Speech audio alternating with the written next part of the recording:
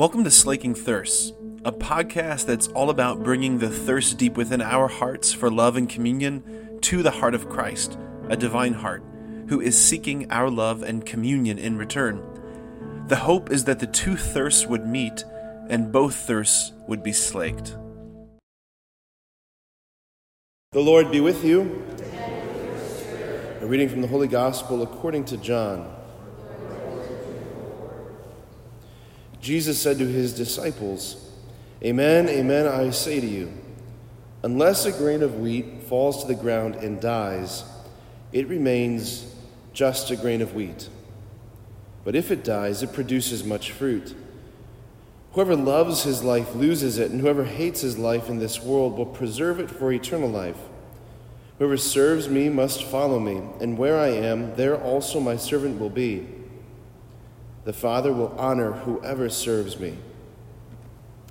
The Gospel of the Lord.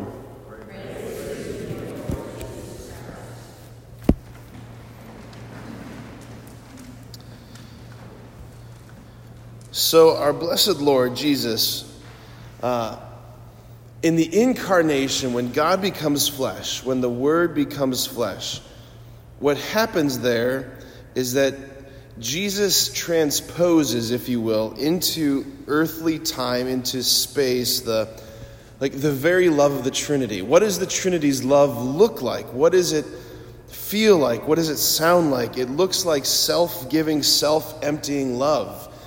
Right? St. Paul in his letter to the Philippians, he says, Jesus, though he was in the form of God, did not deem equality with God a thing to be grasped at, but rather he emptied himself and took the form of a slave, being found in human likeness.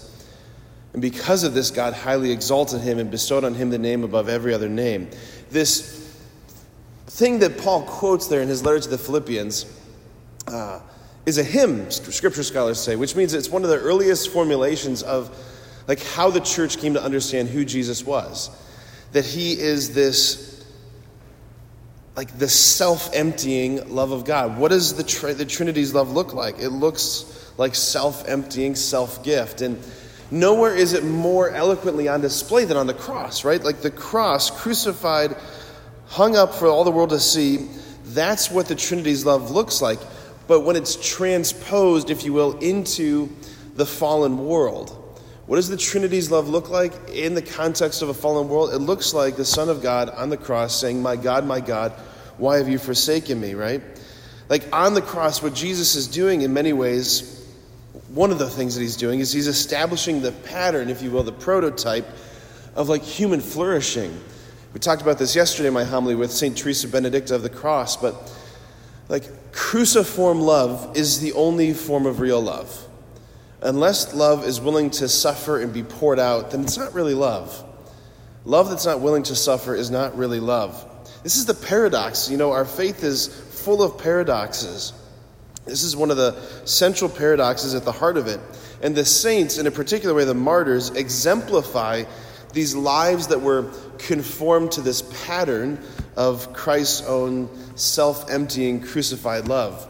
So the saint that we have today, right, St. Lawrence, early church, deacon, saint, martyr of the church. We know almost nothing about him. We know almost nothing about him other than that he was a deacon in the early church, and under Pope Sixtus II, tradition, right, lowercase t tradition, holds that he was in charge of the church's material goods, the church's treasury, and he was approached by a Roman prefect, as the story goes, to bring all the church's treasures before Rome to basically, they were confiscating the church's treasures, and he was given 3 days to do this task, to get everything together and deliver it, hand it over to Rome.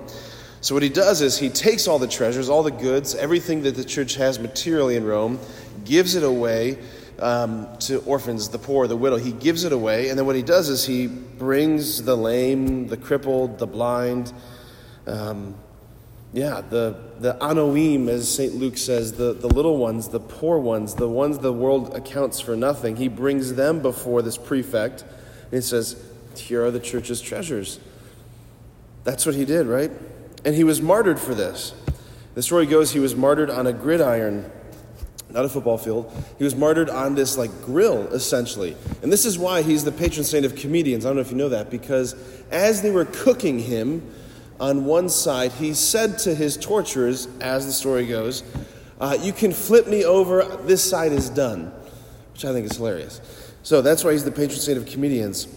So look, we know virtually nothing about this man apart from his radical conformity to Christ and his pattern of self-giving, self-emptying love.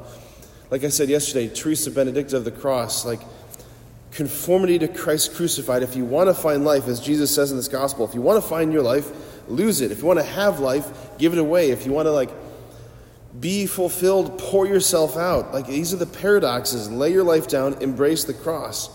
That life comes to us in the dying. It comes to us in the dying. Right? The grain of wheat, unless it falls to the ground and dies, it just remains a grain of wheat. I was praying about that phrase that Jesus has in the gospel, and I was praying about the word just, because I think the enemy loves more than anything that word just.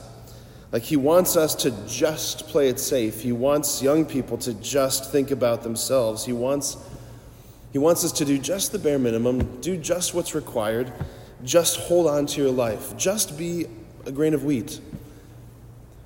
Don't pour yourself out. Don't lay your life down. Because he just wants us to be barren and lifeless and powerless, and he doesn't want our lives to bear the fruit that God intends. And as I was praying about this, I was thinking about our amazing deacons at this parish, and I was so glad you guys are both here this morning.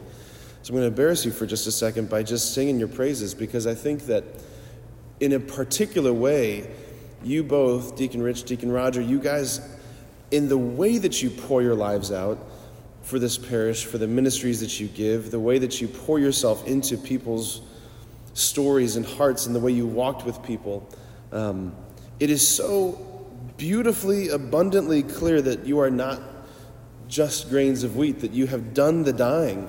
You've laid it down, and it's just such an amazing thing, and this parish is so blessed for that. So Deacon Lawrence, I think, St. Lawrence would be very, very just proud of you both, and I'm just so grateful for you both. So anyway, today, inspired by St. Lawrence, I just want us to think, am I saying yes to the work of the Holy Spirit, who is inviting me every day, every hour of every day, into that posture of dying, of surrender, of giving to the cross, giving myself to the cross, right?